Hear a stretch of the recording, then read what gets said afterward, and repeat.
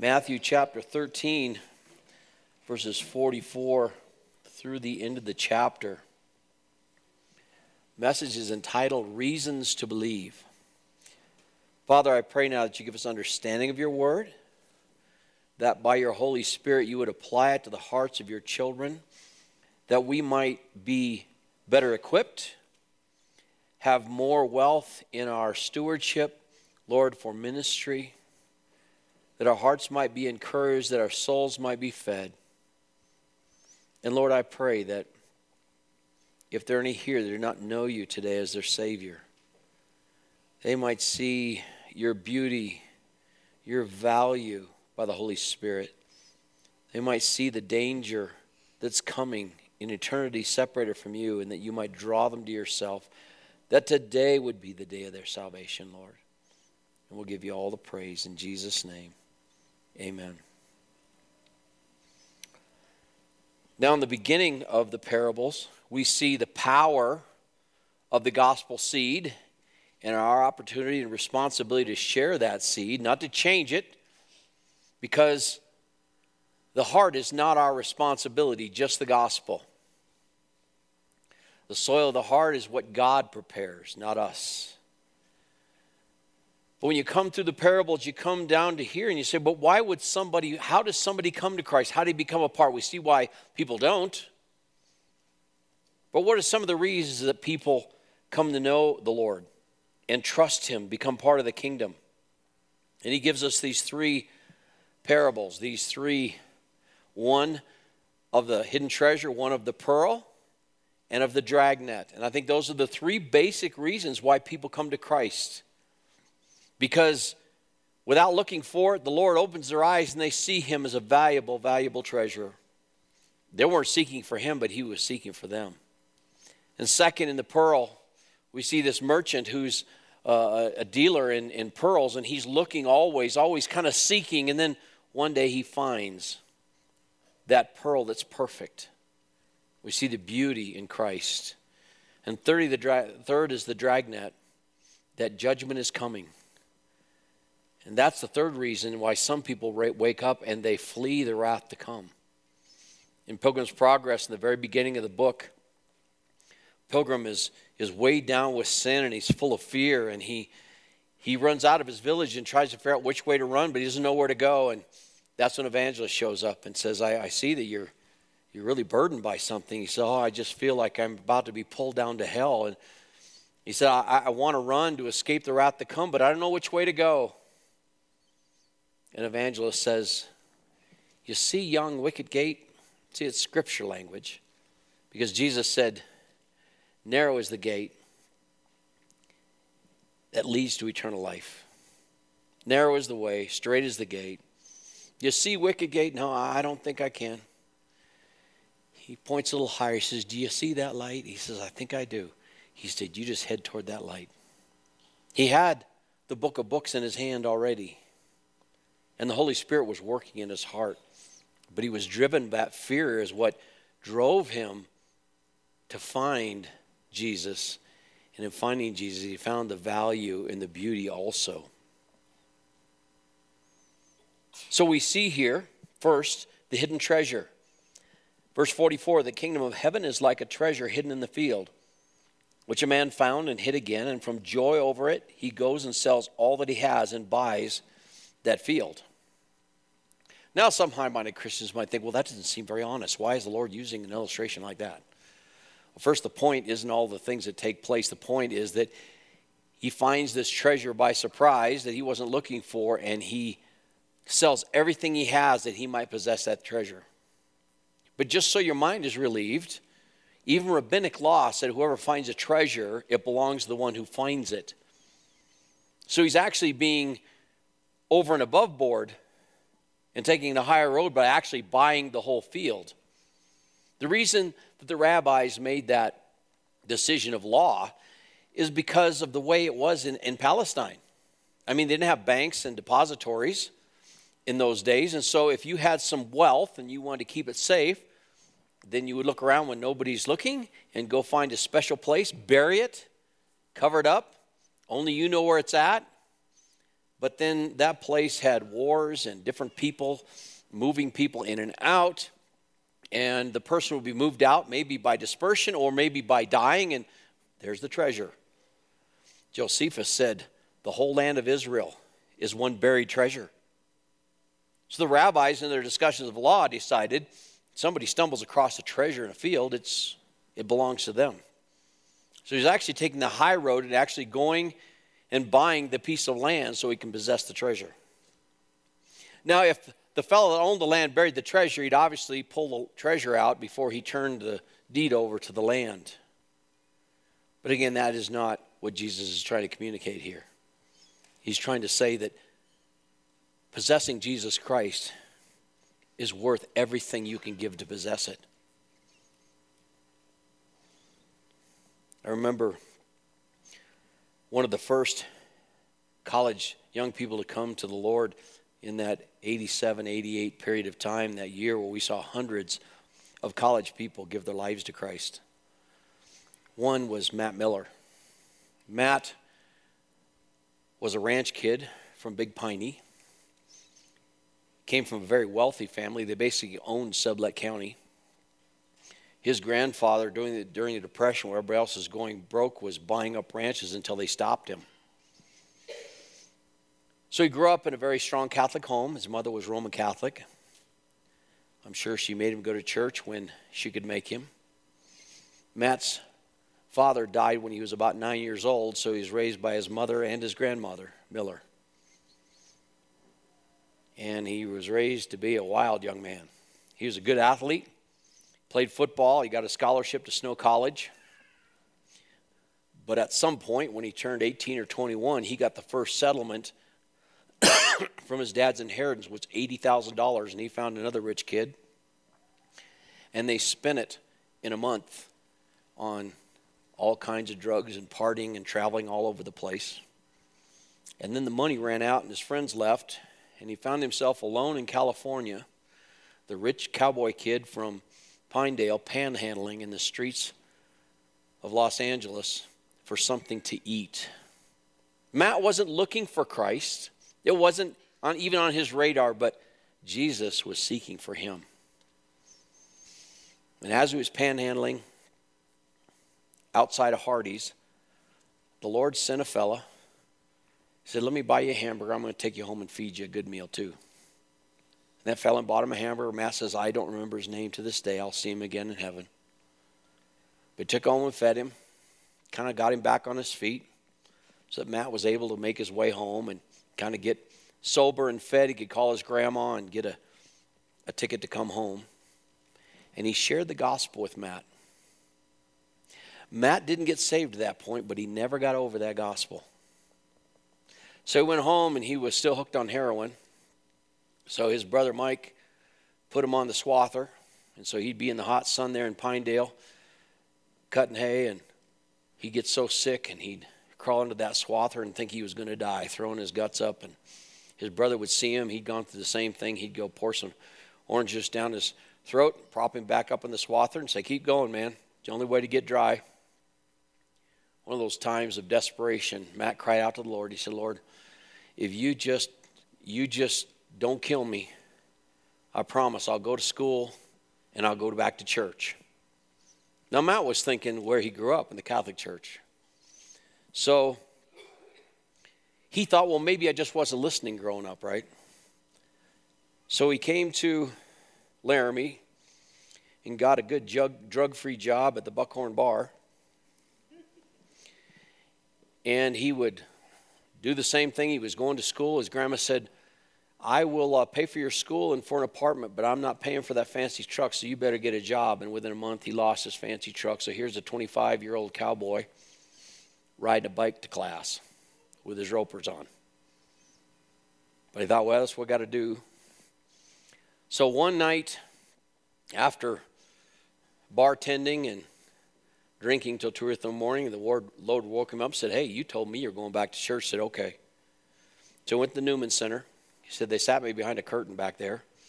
And I was expecting to hear what I thought I missed before, and that was the gospel that fellow shared with me. But I didn't. I heard the same thing that I heard growing up. Do this, do that. He said, that wasn't it. because he'd gotten a glimpse of the treasure, see? So the next week, the Lord woke him up again. After being up partying until 2 or 3 in the morning, the Lord woke him up and said, time to go to church, Matt. Said, okay, Lord, I don't know where to go, so I'll just go to the first church I come to. He lived down the end of between 7th and 8th Street. So he got on his bike on Russell and 7th and 8th and rode down 7th Street, and he came to Little Berean Baptist Church, parked his bike and walked in the door. It was the Sunday that the time changed, so he came earlier than he expected to. Came for Sunday school. At the time, we had adult Sunday school, and I was teaching what the Word of God says about finances. And he said, wow, I didn't know the Bible talked about money. And he stayed for church, and he said, when I heard you preach the gospel, I knew that's what I saw before. Well, Matt came to church for a while, and then I visited him one day. I said, Matt, we got church at night too. He says, you do? In those days, we had an evening service.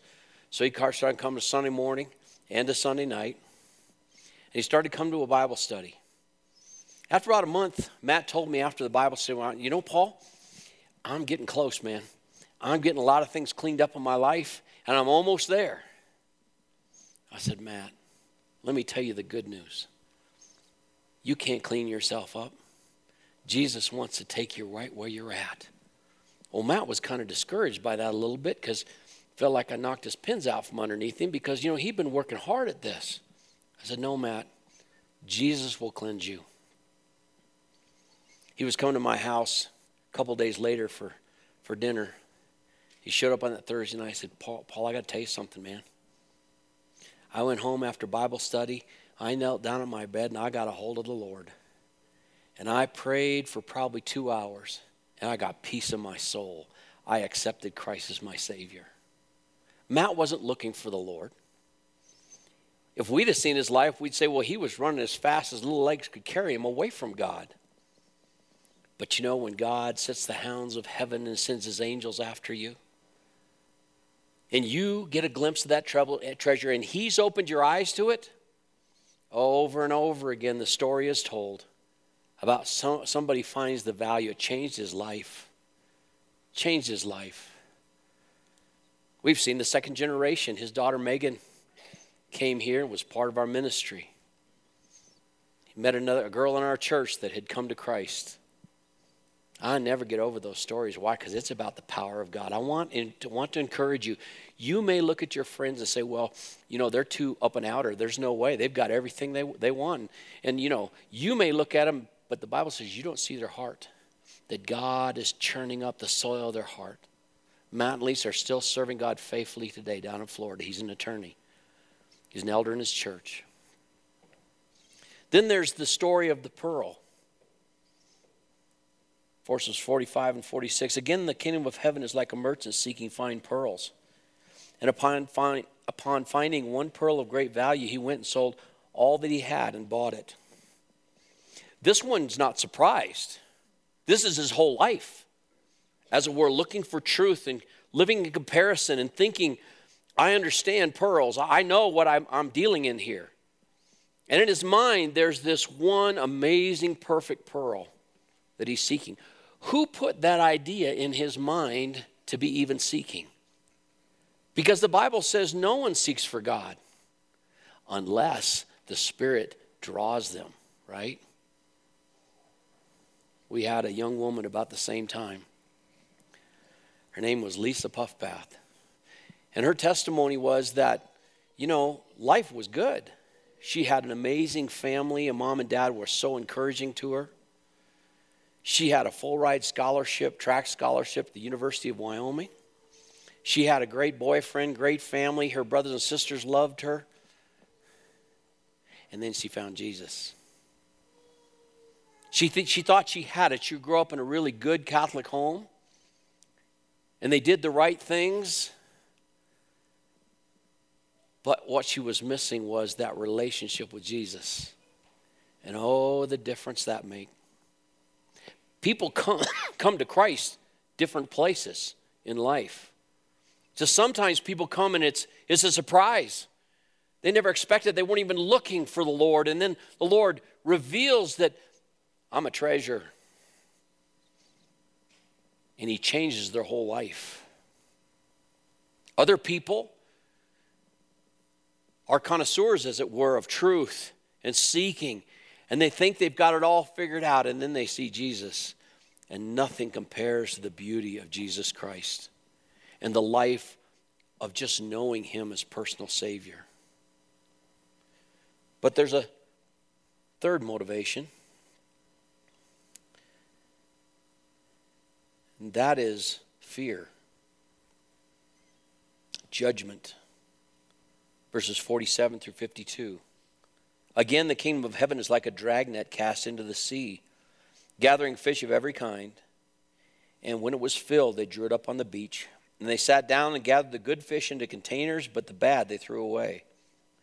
So it will be at the end of the age. The angels will come forth and take out the wicked from among the righteous and throw them into the furnace of fire. In that place there will be weeping and gnashing of teeth. That's a motivation. We sing Amazing Grace, how sweet the sound that saved a wretch like me. I once was lost, but now I'm found, was blind, but now I see. The second verse says, it was grace that taught my heart to fear. See, it's only grace that opens a person's eyes to the imminent danger of them living at the edge of eternity every day, because James says, what is your life but a vapor that appears for a little time then vanishes away? How quickly things can happen. Our brother Carl Picard was coming home a couple weeks ago on a Friday or Saturday night, and they were first ones upon an accident where there were 3 fatalities there on Happy Jack Road. Those people that night did not think we're going to go to eternity. And 3 of them were gone instantly. You don't know what's coming tomorrow.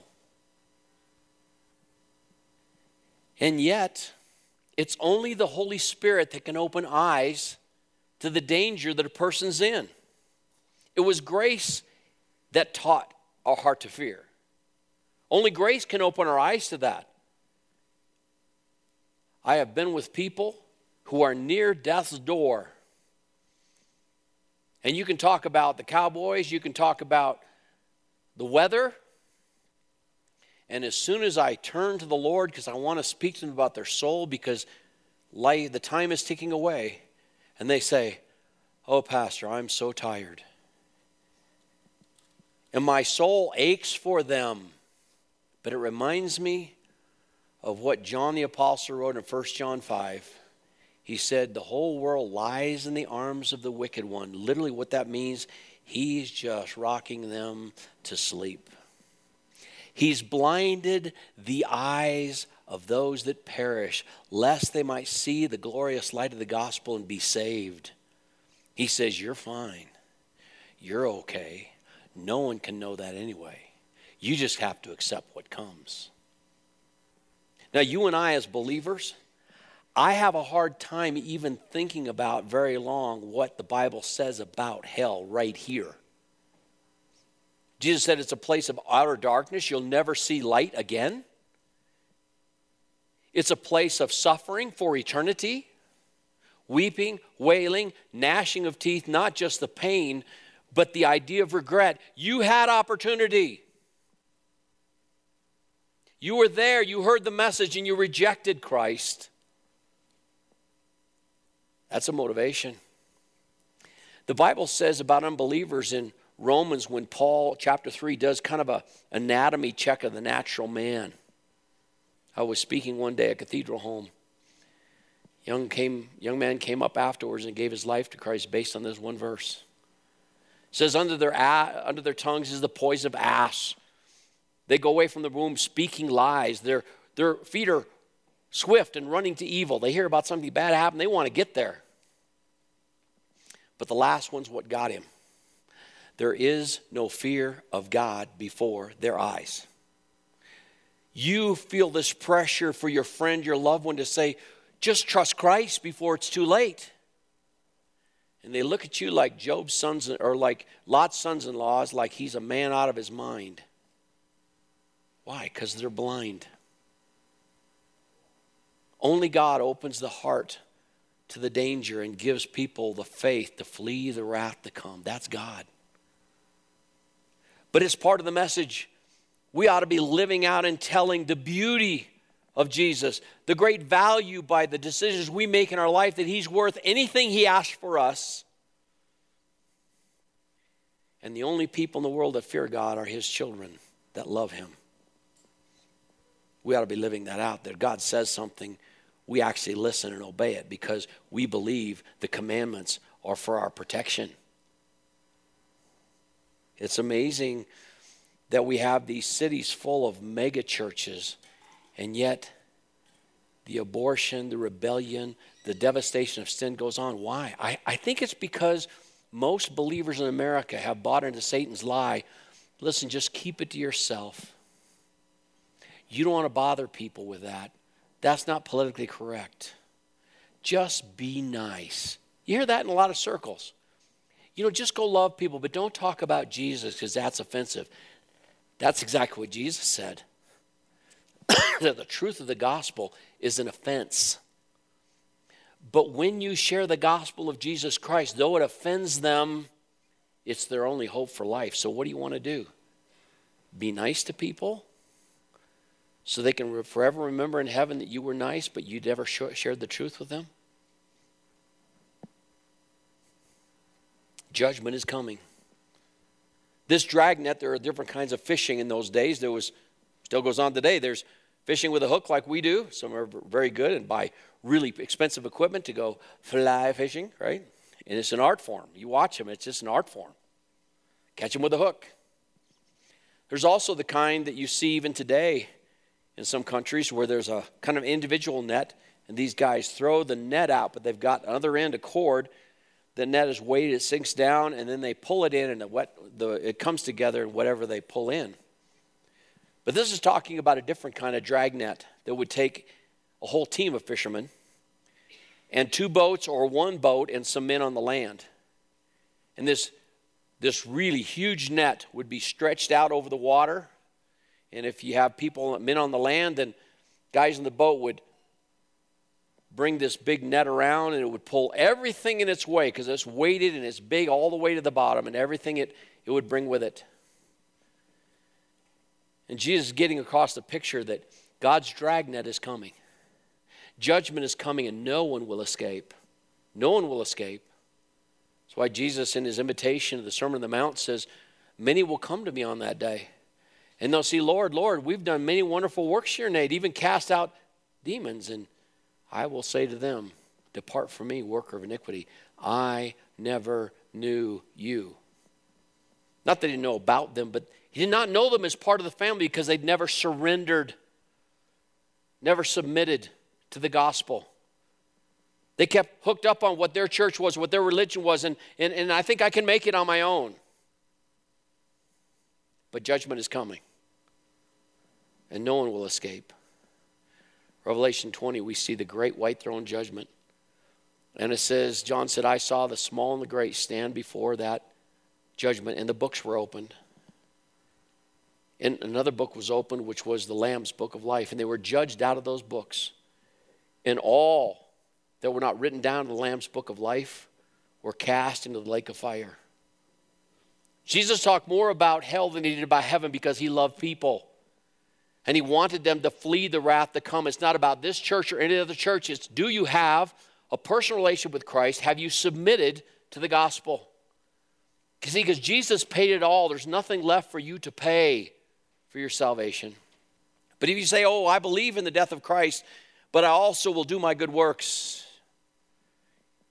Your good works, the Bible says, are nothing but filthy, leprous rags in his sight. Cast them away and just come to Jesus. We sang about it. Empty-handed, but alive in your hands. Then Jesus says, 51, have you understood all these things? Said, yes. Yeah, that's like us, isn't it? We get some things down. We think we understand. The Lord brings trials, and he opens our minds up to those things he taught us, and then we really have them. I think they really got a hold of them after the Holy Spirit came down. They really got a hold of those principles then. He said, good, I'm glad you understand these things. Therefore, every scribe who has become a disciple of the kingdom of heaven is like the head of a household who brings out of his treasure things new and old. What a great picture. That as God builds us and gives us information, the wisdom of the Scripture, that we become a steward of his treasury. When you know the Word of God, then you're able, when your friend is hurting, you run into somebody that needs real help, you're able to take from the treasure of Scripture that God's given you and put a balm of healing on them, to give them hope, to give them strength, to give them the gospel so they have salvation. That's why he's growing us. That's why it's the responsibility of every believer to know the Word, to rightly divide the word of truth. Every one of us are stewards. You may wonder, why do I have to keep going through the same trial? Maybe because you're having a hard time getting it. I remember Mark Reisowitz in one of our Bible studies, Dr. Reisowitz was saying, I love this part where Jesus looks at his disciples and says, are you still so dull? Don't you feel like that sometimes? You see, if we get the principle, the trial's not a test anymore because you've been there before. And now you have the hope that the Lord's going to bring you through the same way. But it's more than that. That Scripture knowledge, that treasure of Scripture knowledge and wisdom is not just for your benefit. How often are we so self-centered about our trials and our stuff, and we'll wonder why we never grow? It's because you've never gotten to the place that God hasn't called you just to be a leech. He called you to be a steward, to share those treasures with those that are around you. He said to the people in Corinth, it's time for you to stop drinking milk and start eating meat. So you're strengthened to be able to minister to others. That's where the grace is experienced.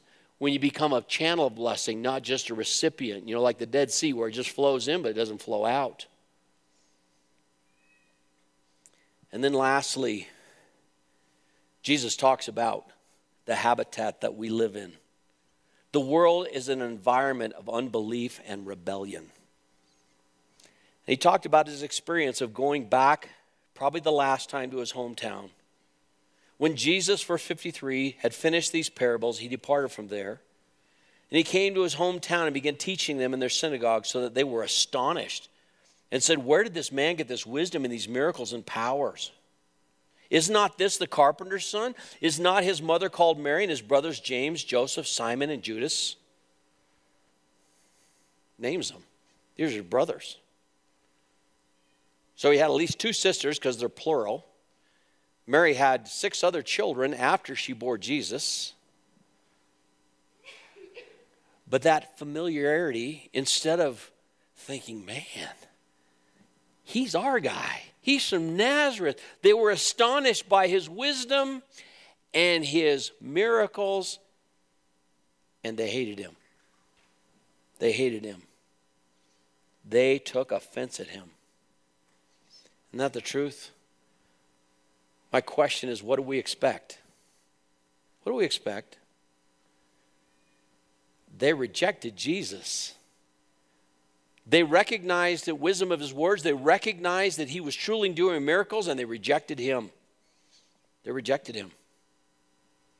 I think the Lord gives us this another response of the hometown, just so we understand it's not about us. Not about us. So clearly the Bible says in 2 Corinthians chapter 4, we preach not ourselves. Not about you. So if you get rejected, take comfort in the fact they rejected Jesus also. It's not about you being accepted and you being liked. It's about getting the gospel out there. So what does it say? A prophet, Jesus said, is not without honor except in his hometown and his own household. And he did not do many miracles there because of their unbelief. The world is an environment of unbelief and rebellion. That's why people can understand all the facts about Jesus and reject him in their life. Why? Because there are some claims the gospel have on you. You see, Jesus offers salvation full and free. Salvation's free. But the Christian life will cost you everything. And you know what? He's worth it. He's worth it. John MacArthur points out 6 things that we can get from these parables. First of all, it takes a personal decision. Nobody can make that decision for you. It's personal between you and God. There comes a time in every young person's life, even though they've grown up in a good Christian home and have good discipleship, they have to make that decision for themselves. The Bible says in John 1:13, it says in 12, that as many as believed him, received him, to them gave he the power to become the sons of God, even to them that believe in his name. The next verse says, which were born, not of blood, not because your parents are believers, nor the will of the flesh, nor from other people. Somebody else can't put you in, another priest or pastor. We're born of God. That's a personal decision you have to make. Second, that the value of the kingdom is priceless. Peter said, we're not purchased with corruptible things like silver and gold, but by that which is most precious, the blood of Jesus Christ. Therefore, even though we could never purchase it, the Bible says, come without money. We know whatever we give up isn't worth anything, but it's the gospel's worth whatever it costs us to come to Christ. The kingdom's not naturally visible. That's why other people, you come to Christ and your whole life has changed and they don't understand it. Don't be upset at them. They can't see it. The Lord has to show you the treasure. He's the one that points out why that pearl is so beautiful and so valuable. The kingdom is the source of true joy. It isn't like, well, okay, I guess I got to do this. To find Christ is to find the source of joy. Jesus told his disciples, I've spoken these things to you that my joy may be in you and that your joy may be made full. There's no joy like the joy of knowing Jesus. Even in the trials, that peace that passes understanding and the comfort of knowing the King is walking right there with you. Yea, though I walk through the valley of shadow of death, I fear no evil. No two stories are alike. That's why we like hearing stories. Everybody comes to Christ by submitting to him, but how God reached us at the top, at the bottom, that's God's story, and we love those stories. The kingdom is made personal by a transaction, and sometimes we have a hard time with that, thinking, well, grace is full. Only Christ's payment purchases salvation, but the true believer will also be willing to pay whatever it costs salvation involves. When will we learn? The gospel's supernatural. It's supernatural. What God has given us is supernatural. So we can take the burden off about you have to talk somebody into following Christ. Just share the gospel. You've got to get a decision or they might go to hell. No, that's God's business. Just give them the gospel. You don't have to pressure them. Just get the seed out there. It's supernatural. God will prepare the heart. 2 Corinthians 4, 6 through 10. For God who said, light shall shine out of darkness, is the one who has shown in our hearts to give the light of the knowledge of the glory of God in the face of Christ. Just like when God said, let there be light, that's what happens every time a person comes to Christ. It's supernatural. So don't be afraid of their faces or try to become a judge with evil intentions thinking you know who's worthy or who's ready, because you don't. You look at the outward appearance, God's the one that looks at the heart. But it goes on to say, and we have this treasure in earthen vessels. Is Jesus really a treasure to you? Is he valuable? Or John MacArthur wrote a whole book about ashamed of the gospel. You're kind of ashamed. You don't mind being nice. Maybe people remember you as being a nice guy, but, well, the gospel might offend them. No. Is he precious or not? Father, we thank you for your word. Lord, I pray that we might be faithful as stewards of your precious truth. Not only the responsibility, but the joy of sharing this great treasure and seeing others come to know you as priceless value also, Lord. Lord, give us boldness in Jesus' name. Amen. Let's stand and sing together.